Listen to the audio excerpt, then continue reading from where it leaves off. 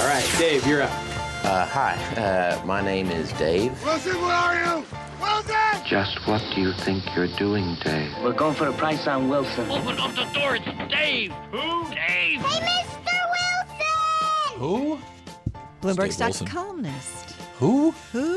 Dave Wilson, stock of the day. What do you got? Quick Dave. history lesson for you. Going back to 1983, a paper company called Temple Inland was spun off from the magazine publisher Time Inc.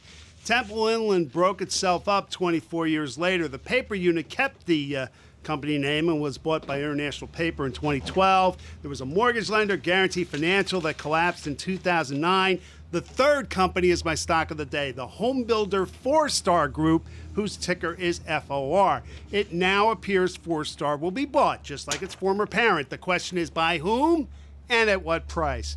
Forestar agreed in April to a takeover by the investment firm Starwood Capital. This month, the builder D.R. Horton made an alternative offer for a 75% stake. The rest would stay publicly traded.